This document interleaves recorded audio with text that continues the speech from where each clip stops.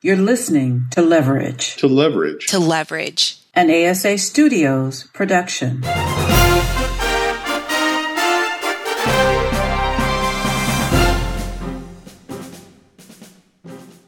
Welcome to Leverage, ASA's podcast on the politics of aging.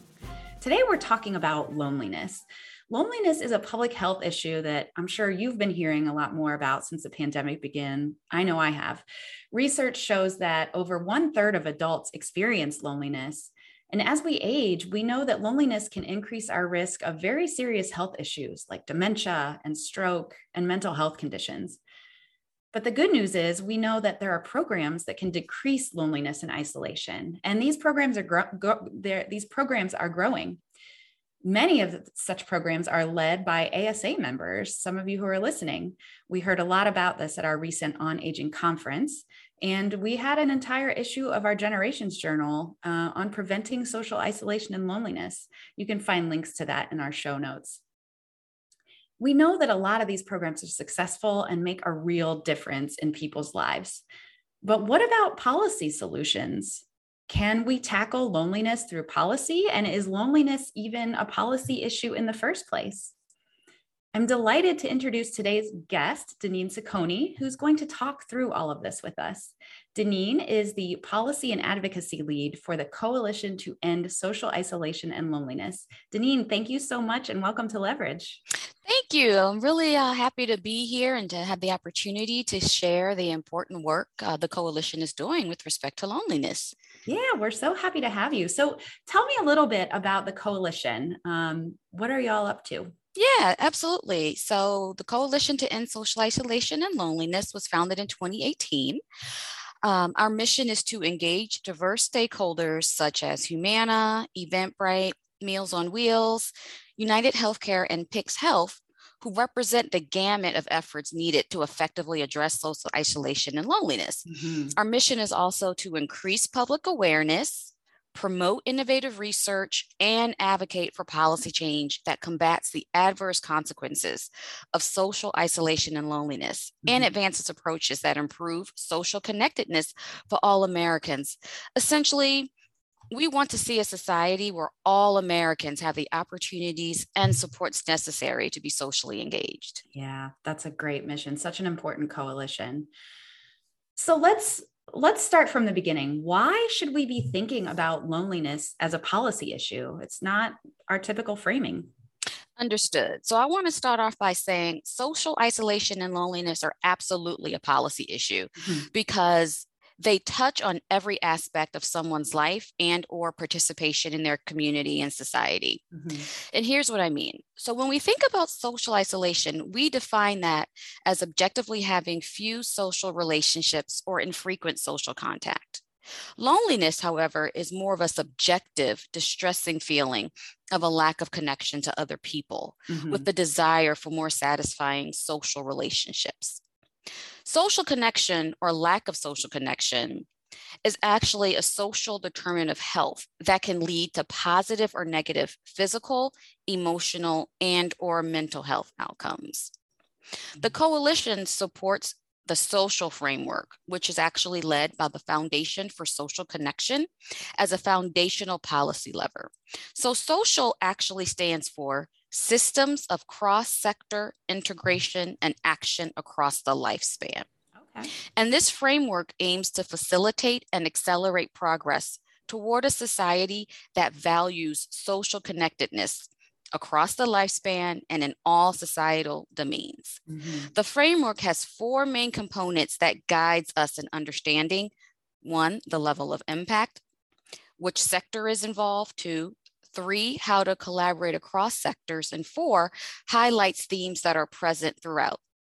In other words, the framework illustrates the intersectionality of several factors relevant to health and illustrates how every sector of society can potentially contribute to risk and or protection via actions and policies that limit or facilitate social connection. And this is particularly vital to the health and well-being of older Americans. And here's what I mean by that. You talked about the current COVID-19 pandemic earlier. When we look at the impact of the pandemic, we see large increases, unfortunately, in social isolation and loneliness. The increase in loneliness is up to 86% for males versus 63% pre-pandemic. Wow. 70%, for females versus 58% pre-pandemic. And for boomers, loneliness increased 72% versus 50% pre-pandemic. We also see a significant increase in Americans reporting serious mental distress. In particular, for older Americans, it jumped from 2% to 9%. This statistic is alarming, especially for those older adults who have higher levels of psychological frailty to begin with. Sure. So when we talk about social isolation and loneliness, we would be remiss to ignore and not address or try to even mitigate the adverse health effects the lack of social connection can have on one's health. Having greater social connection helps to prevent many of the negative mental and physical health outcomes.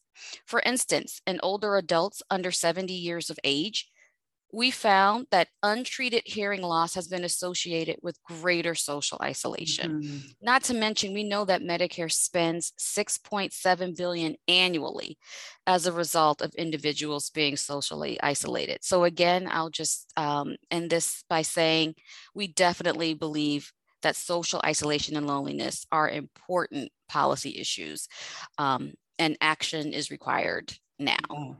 Yeah, I mean, you make a very strong case for that. I especially given, you mentioned the connection between hearing health, between social connection, between dementia, and with our healthcare spending growing at the rate it's growing, it just makes sense to think about all of the ways that we can improve health, socially, health-wise, all of it together. It just makes sense. So during Global Loneliness Awareness Week, which is coming up, it's the week of June 13th and 17th, the Coalition to End Social Isolation and Loneliness is hosting an in-person policy discussion on Capitol Hill. Yes. And that is a lead up to a virtual advocacy day on June 16th. So I'm curious to learn more about these events and maybe some of the goals. Absolutely. I am more than happy to share that. So we want to use these events to amplify the coalition's message that the time to act is now. And we urge Congress to introduce comprehensive bipartisan legislation aimed at enhancing connection and preventing social isolation and loneliness for all Americans. We know there are currently several pieces of mental and behavioral health legislation that can address social isolation and loneliness. Okay. And we support all those efforts because we believe investing in mental health services, given its impact on social isolation and loneliness, is important, and vice versa, the impact social isolation and loneliness can have on mental health disorders.